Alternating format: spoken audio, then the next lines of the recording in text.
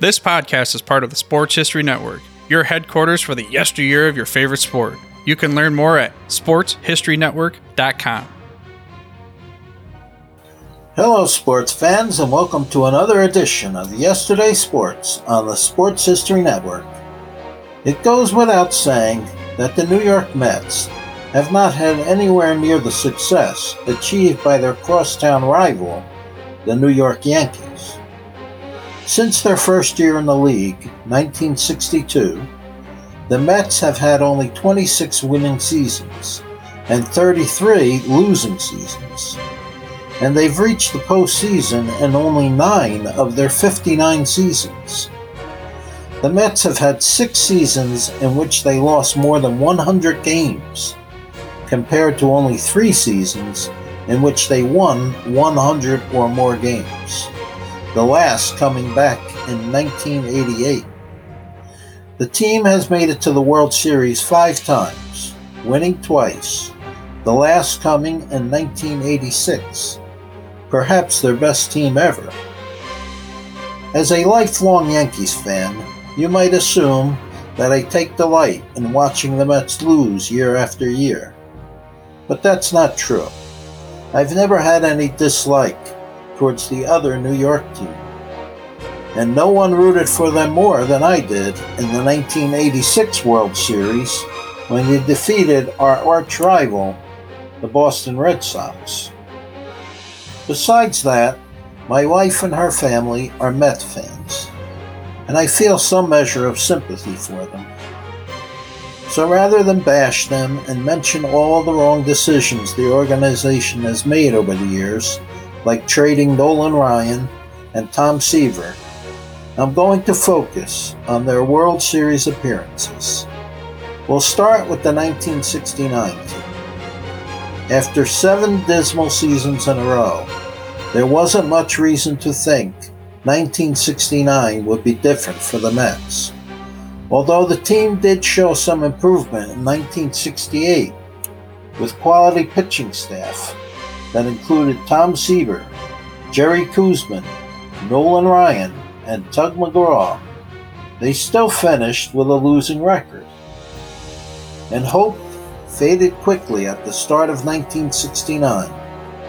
By May 27th, the Mets were 18-23. But then, the team reeled off 11 wins in a row. However, as good as the team was playing, the first-place Chicago Cubs were playing even better. By August 14th, New York sat 10 games behind Chicago. Still, most Met fans felt satisfied that the team would likely finish in second place and have their first winning season in their 8-year history. There would be next year, and 1970 looked promising. But then a miracle happened. The Mets won 24 of their next 32 games, while the Cubs lost 17 of 25. New York finished in first place with a 162 record and would face the Atlanta Braves in the NLCS. The Mets continued their winning ways with a 3-game sweep of the Braves and were now on their way to the World Series, facing the powerful Baltimore Orioles. Baltimore had breezed through the regular season with a 109-53 record and made short work of the Minnesota Twins in the ALCS. The Orioles had 3 future Hall of Fame players on their roster: third baseman Brooks Robinson, outfielder Frank Robinson, and pitcher Jim Palmer. Prognosticators had Baltimore as the heavy favorite, but they underestimated the Mets, who had gone 27-8 in their last 35 games. With great pitching, timely hitting, and some fantastic defensive play, the Mets pulled off an upset, beating the Orioles 4-1. They became known as the Miracle Mets. The next 3 seasons proved to be disappointing, as New York failed to reach the playoffs, finishing third in their division all 3 years. Then, 1973 got off to a tragic start when manager Gil Hodges died of a massive heart attack on Easter Sunday, just 2 days before his 48th birthday. Coach Yogi Berra took over as the new manager. The Mets had added some young, proven stars to the team, including Jon Matlack, Rusty Staub, John Milner, and Felix Millan. But in a season filled with injuries, the Mets found themselves 12 games below 500 by mid-August, with only 44 games left to play.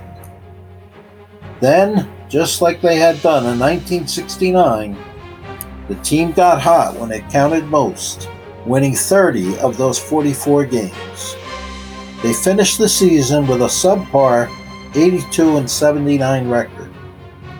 But with no other team in their division posting a winning record, it was good enough for first place. Their opponent in the 5-game NLCS would be the Cincinnati Reds, who had finished the season with 99 wins and 63 losses.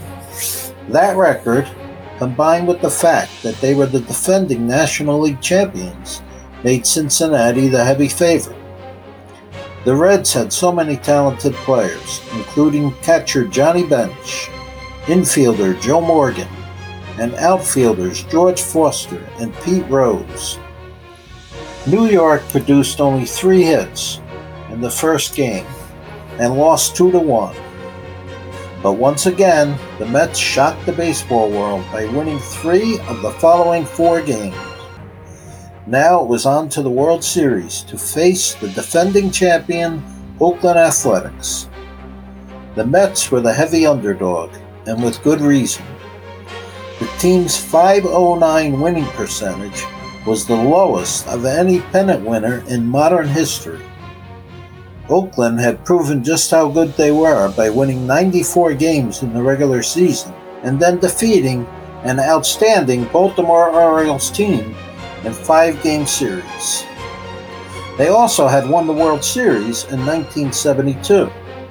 The Athletics had a great pitching staff with starters Jim Catfish Hunter, Vida Blue, and reliever Raleigh Fingers. They also had perhaps the best power hitter in the game, Reggie Jackson. But the amazing Mets were not about to roll over for anyone.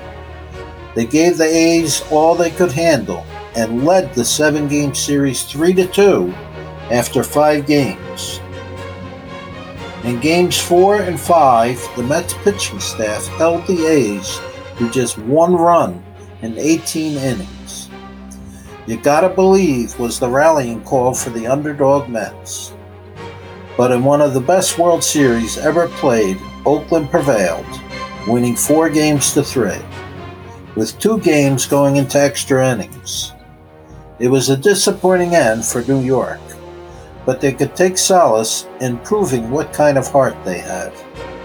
They had brought the defending champions to the brink of defeat, something no one could have predicted.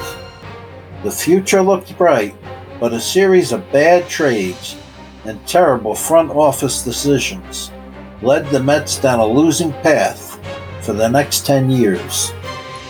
They posted just 2 winning seasons and made 0 playoff appearances. Things finally turned around in 1984 when the team won 90 games and placed second in their division. In 1985, the team posted its second best record in franchise history with 98 wins. Unfortunately, they still finished in second place, as the division-leading St. Louis Cardinals won 101 games. Tune in again next week for Part 2, covering the years 1986 to present. This podcast is part of the Sports History Network, your headquarters for the yesteryear of your favorite sport. You can learn more at sportshistorynetwork.com.